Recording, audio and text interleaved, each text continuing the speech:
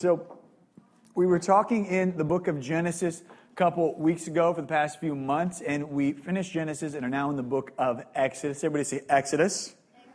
And so now we're talking about a character, Moses. Everybody say Moses. So here's where we are in the story. If you're watching your favorite TV show, they go, previously on The Flash, or they go, previously on the show. Well, we're going to do this. Previously on the book of Exodus. Here's what's been happening in the book of Exodus, all right? We picked up in the story, and God's chosen people, the Israelites, have been living in the land of Egypt. And as they've been living in that land, they have grown and grown in numbers to where now there are 2 million people living in the land of Egypt. And as they've been living in this land of Egypt, they've grown so much that Pharaoh, who is the king of the Egyptians, of that kingdom, has looked at them, and he's actually gotten to a point where he looked at them as a threat. So much so that he looks at them and he goes, I'm going to enslave these people because I'm afraid of them. I'm going to oppress them. He's forced them to build the pyramids, and he has enslaved them as a people group. God has looked at them and he says, I want to free these people from slavery, and I want to draw them into freedom and give them a new land, a new nation, and make them free. And he has chosen, last week we talked about a leader for these people, someone to draw them into freedom. And the person that he has chosen is named Moses. Now we talked a little bit about his background story here, about how Moses grew up actually in the household, which was kind of a plot twist, in the household of Pharaoh. He actually grew up being adopted by Egyptians, none other than Pharaoh's by Pharaoh's daughter. He grew up in the household of Pharaoh. But because he actually rebelled against Pharaoh in a way, and he killed someone who was attacking an Israelite, he ran into the wilderness to hide as a fugitive. Now, what we talked about last week was when God called Moses into his service. Moses was hiding in the wilderness. He was being a shepherd. He had started his life over, far from Egypt. And God came to him and he said, Moses, here's what I want you to do. I want you to go to Pharaoh.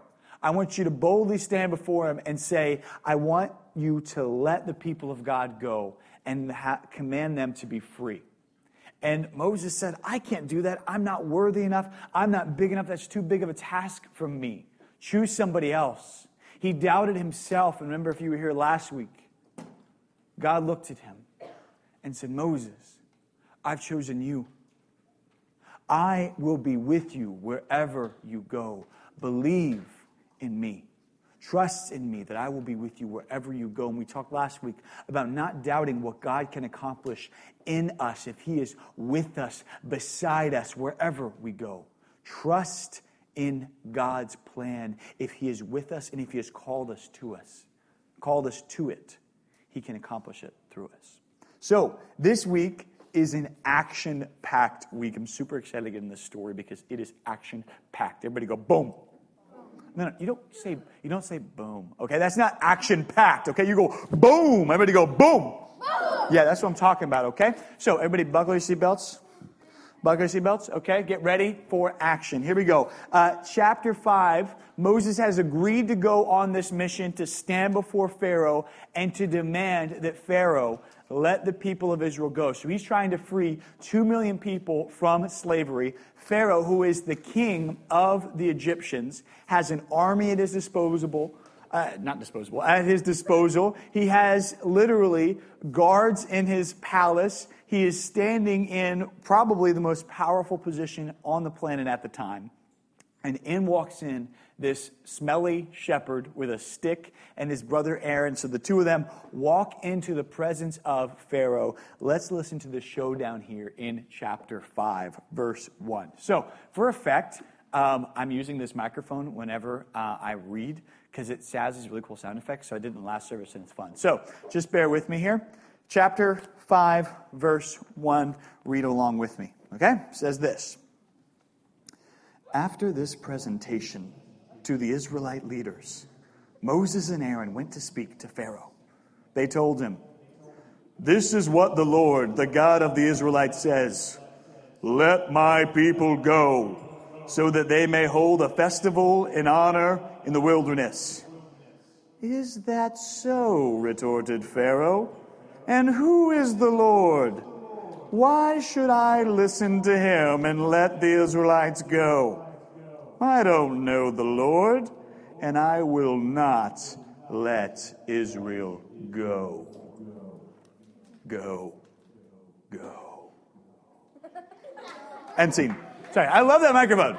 I love that microphone. I want to like say everyday things with this. Like, do you want fries with that? Like epic everyday things, like just in everyday life. I don't know why, but all right. So basically they have this showdown where Moses walks in with Aaron and they get before Pharaoh. Pharaoh's there dramatically sitting on the throne in all of his Egyptianness, and he's standing there with all of his guards, and in walks in Moses, and he stands before Pharaoh, and Aaron's with him, and they say, let the people of God go. Let these 2 million people go. And Pharaoh looks at him, and he goes, you're talking to me about this God. Okay, you're talking to me about this God. How your God is commanding that this should happen. But who is this God that you're talking about? Why should I listen to this God? Why should I listen to you? Why should I care what he's saying to me? Now let's back up here a little bit. Everybody say back up. Let's back up here a little bit, okay, and understand what he's talking about, okay? The Egyptians at that time did not believe in one God. They believed in many gods. They believed in a whole bunch of gods. They would pray to a god of the sun. They would pray to many different gods of the river. They would pray to gods of the wind. They would pray to gods of literally the cows. They had gods of the cows that they prayed to. They would pray to gods of birth. They would pray to so many different gods, okay? And they also believed that Pharaoh was a god. They literally believed that Pharaoh himself was a god, and they worshiped him and even prayed to him as such. So Pharaoh is sitting there on the throne, believing that there are many different gods in Egypt, okay, that they worship, many different deities, and he literally is sitting there on the throne believing, I am a god, okay? And in walks in this smelly shepherd with a stick, and he walks in and he goes, hey, let these 2 million people go. My God says you have to. And Pharaoh looks at him and goes, excuse me? Who you think you is, okay? And who you think you talk to, okay? I is Pharaoh, okay? I'm kind of a big deal around here.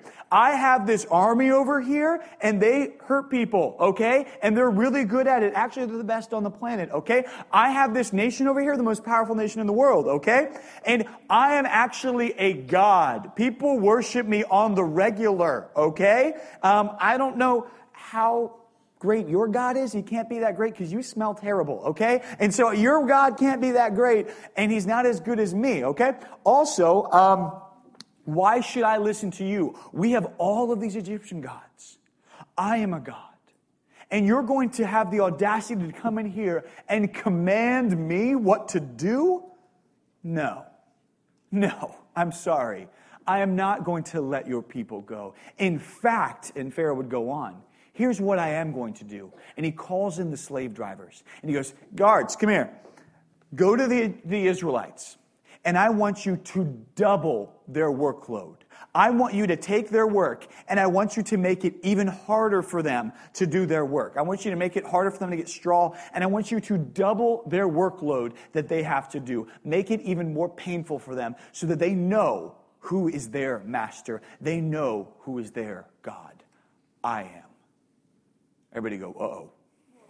Yeah, this is not good, okay? This probably didn't go the way Moses thought. He's like, I'm going to go in here, and I'm going to let my people go. And Pharaoh will be like, oh, no, please. And then, this will be great. This probably didn't go maybe the way Moses thought right away, okay? So Moses leaves. All the Israelite leaders are like, way to go, Moses. You came in here, told us you're going to let everybody go, and this happened. Like, you made our lives worse. Way to go, dude.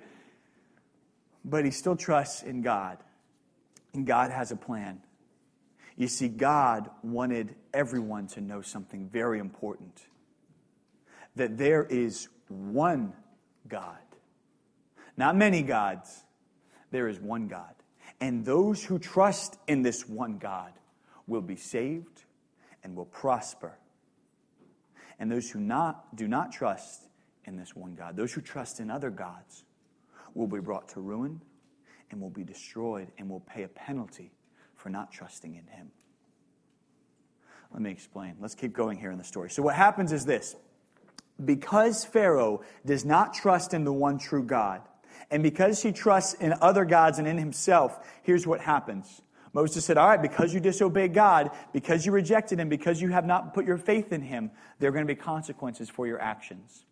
And because you have not let the people go, there will be consequences. So 10 plagues befall Egypt. And I won't lie to you, they're kind of fun to read about. Is it wrong that I like reading about plagues that destroyed Egypt? Is that bad? Kind of, maybe. It's kind of fun to read about. Okay, they're kind of entertaining. So let me read to you these plagues, okay, that happened. And buckle your seatbelts because they're kind of fun. Okay, number one, first plague that took place, okay?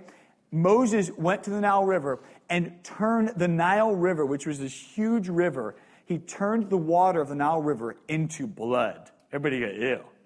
Yeah, he turned the Nile River into blood. Now, this is bad, one, because it's gross and disgusting. But two, the drinking water is now blood, okay? All the fish in the water are going to die because they can't breathe the blood.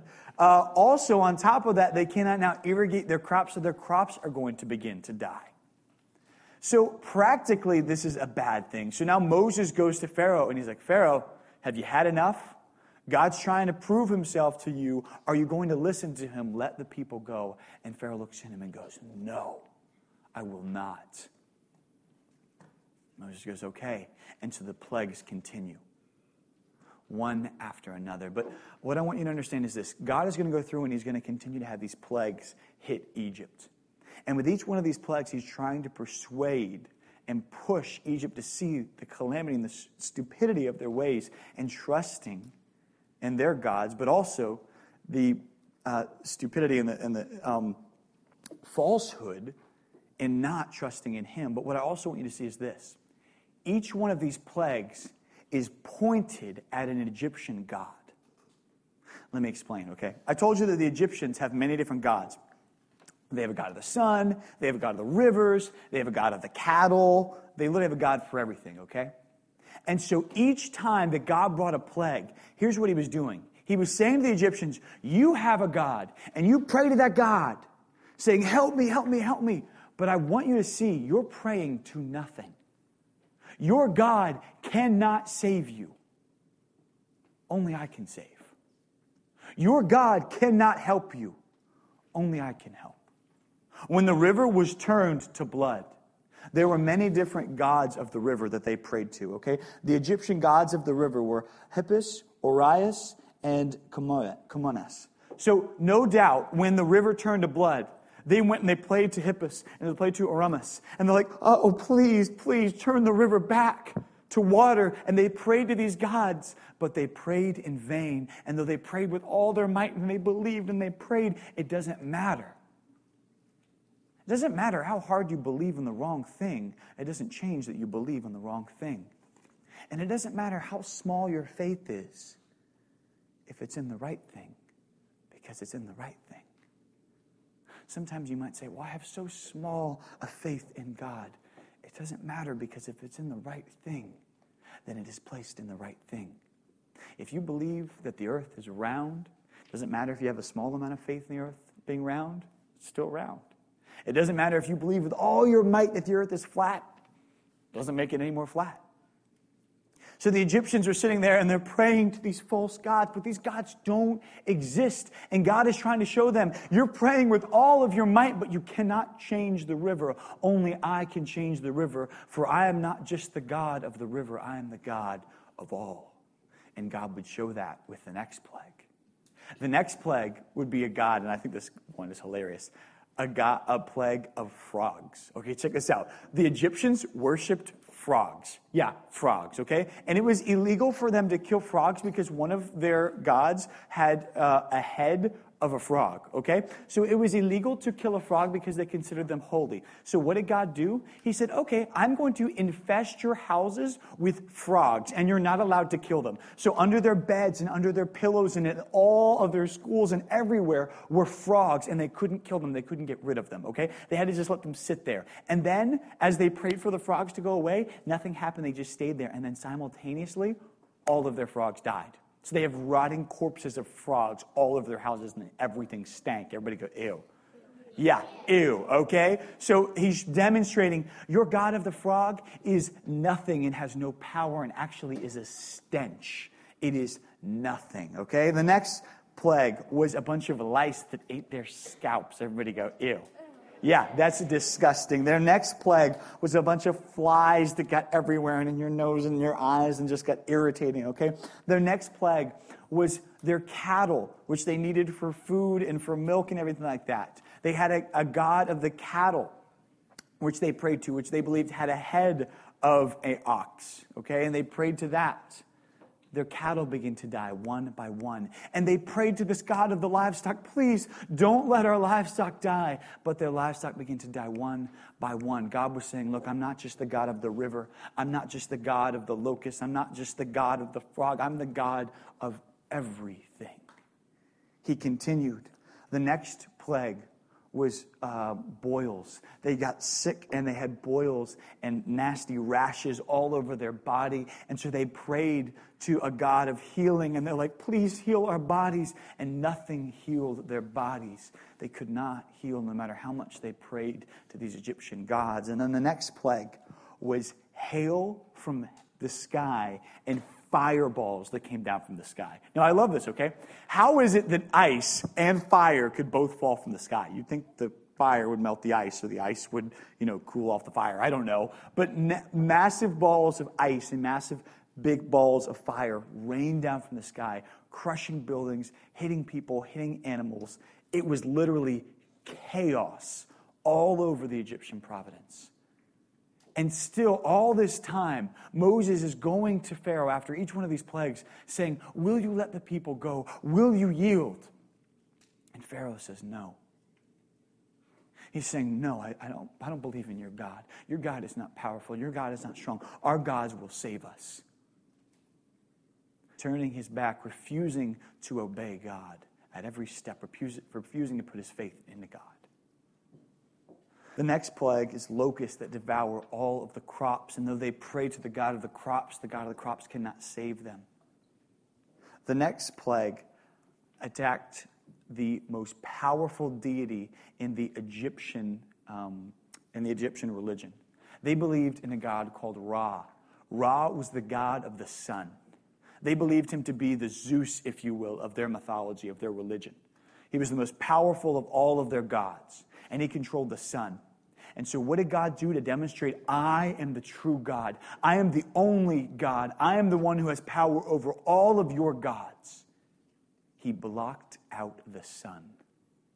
Over the Egyptians, there was pitch black for days. The sun was covered up, not just by a cloud, but there was literally absolute pitch black darkness over the Egyptians, to where they had no light at all, and they could see nothing, not their hand in front of their face, though it was daytime.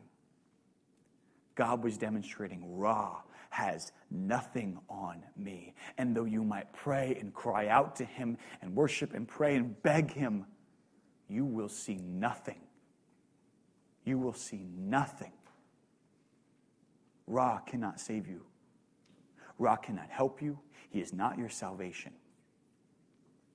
On top of that, after all of this, the final plague was this. Because Pharaoh would not give in, he would have to pay a terrible price. The final plague would be that the firstborn son of every single Egyptian family would have to die. Would have to die. The firstborn son of every single family in the Egyptian province would die. And we'll talk about Passover a little bit later. But all the firstborn sons, and I'm terrified of that because I'm a firstborn son. I'm like, oh, that's scary. That's me. But the firstborn son of every family would die. And it even harkens back to when Pharaoh would kill the youngest babies, the youngest baby boys of all of the Israelites to try and stifle them out. But finally, after all of this, after his own son, Pharaoh's own firstborn son dies, Moses comes to him and he says, take your 2 million slaves and get out. At this point, he doesn't let them go. He forces them out. He says, I am commanding you to get out of here. Leave this country and go. We want nothing to do with you. And the Israelites leave and are free. They leave the country and have freedom. And we'll pick up there in the story. But here's what I want you to see. Okay, here's what I want you to see.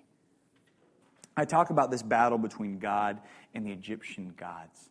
But really there is no battle because there are no Egyptian gods. There are no Greek gods. There are no other gods. There is but one God. God wanted something to be very clear to everyone, to the Egyptians and to the Israelites. Those who stand against God will pay the price. And those who stand with God will be saved. I want you to see something. While all of these plagues were falling on top of the heads of the Egyptians, while hail and fire were raining down on them, while their livestock was being destroyed, while their rivers were turning to blood, while boils were coming onto their skin, while their firstborn sons were literally dying, and the sun was being blotted out from them, and they were in physical darkness, all the while, a few miles away was where the Israelites lived. It was where the Israelites were encamped, the slave village. And the whole time that this was happening, during these days, the Israelites were protected. Not a single time were they afflicted. No hail or fire fell on their settlement. Their livestock were not affected. No boils came on their skin. Their sons were untouched. And while the Egyptians were in darkness day and night, the Israelites enjoyed the warmth in the day and light shone upon them. What is God doing here? He's showing this. When you worship these false gods and you cry out and you pray to these false gods, you will be left wanting. You will be left wanting. You cry out to these false things. They cannot save you. All they will do is hurt you.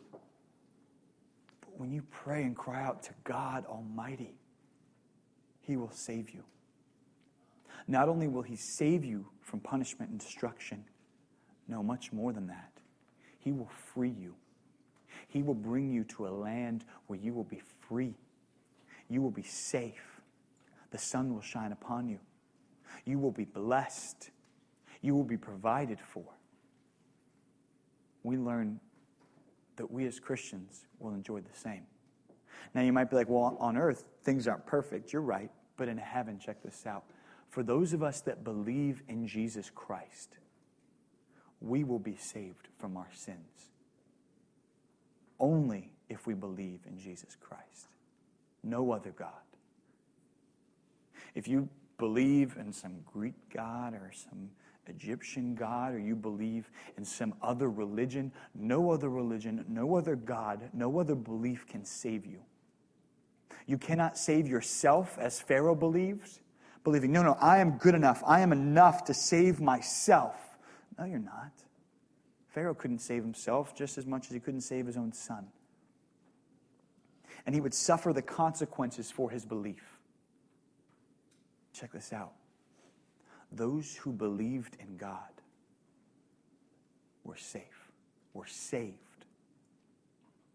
Here's what God does. He looks at you and He says this: I offer to anyone who would believe in me salvation. Anyone is welcome salvation. Pharaoh could have been spared. Even Pharaoh, even though he was evil, even though he had done wrong, he could have been spared this fate if he had turned, if he had repented. But he refused. The Egyptians could have been spared if they had believed and stopped praying to false gods and stopped believing false things and had prayed to Yahweh, prayed to God Almighty. Here's why we should be encouraged. If you're a Christian today and you have believed in Jesus Christ and you say, I believe that Jesus is God, and you have seen that you have sin in your life, which all of us have. You've seen, I am not worthy. I have messed up in my life. I don't deserve forgiveness. I don't deserve, I've messed up, but I ask you, Jesus, to forgive me of my sin. In the moment that you ask forgiveness and in the moment that you believe, God says you are forgiven. You are welcomed into the city of God where you are protected from your sin, where you are actually cleansed from your sin, where Jesus actually died for your sin, where he suffered for your sin, and it is removed from you. And the Bible says that one day you will dwell in heaven. And guys, heaven is wonderful. Heaven is a city, much like that settlement that we talked about, where not only are you protected from those plagues that we talked about, where you will never be sick, where you will never be in darkness, where you will never grow weary or tired or die or have any sort of hardship, but on top of that, the presence of God will be there. You will never be lonely again. Never will you experience anxiety or depression again. Never again will you have a moment of doubt or fear that creeps into your heart. Those emotional feelings that we have will be gone and cast out where we don't even remember them. Literally cast from our minds. And we have the presence of God Almighty. We have the peace that rests in our chest. We all have this desire to be loved. And when we rest in heaven, that will be recognized fully. Every human being needs to be loved. It is something that is placed in us, a desire that is deep within our hearts, whether we acknowledge it or not. We want to be loved. We need it. When we get to heaven, that need will be recognized in full. And it can only be found in God. If you look to other people or other things, you will not be filled. If you turn to other gods, if you will not be satisfied. And you pray to them and you cry out to them, you will never be filled. Ladies, if you look to a guy or a gentleman, if you look to a girl to fill you, you will be left empty if that is the God that you look to fill you up. But if you look to God Almighty, he will fill you and satisfy you. He will not leave you broken and wanting. Trust in him to fill you up, and he will sustain you. Trust in Jesus Christ. He is the one true God who can and will sustain you and who will save us, and he is the only God. And always remember this. While the Egyptians believed in a God of the wind and a God of the river and a God of the sun, there is one God, and he is God of all. He has power over all of those things. Over every darkness, over every light. He has power over it all. And he is the same God who looks at you and says, I made you, and I loved you, and I died for you. Trust in me. That God of power looks at you and says, I died for you, and I love you. Trust in me. Never forget him. And always trust in him. Let's pray. Father God, we love you. We thank you for the gift of life. And I pray that we trust in you each and every day. Might we remember that you are the one true God. And might we, Lord, worship your name and trust in you as our salvation and no other place. Might we pray to no other gods. Might we not look within ourselves or look to any other source for salvation, for relief, for hope, but you. You are our one source. We love you, God. It's in your name we pray. Amen. Amen.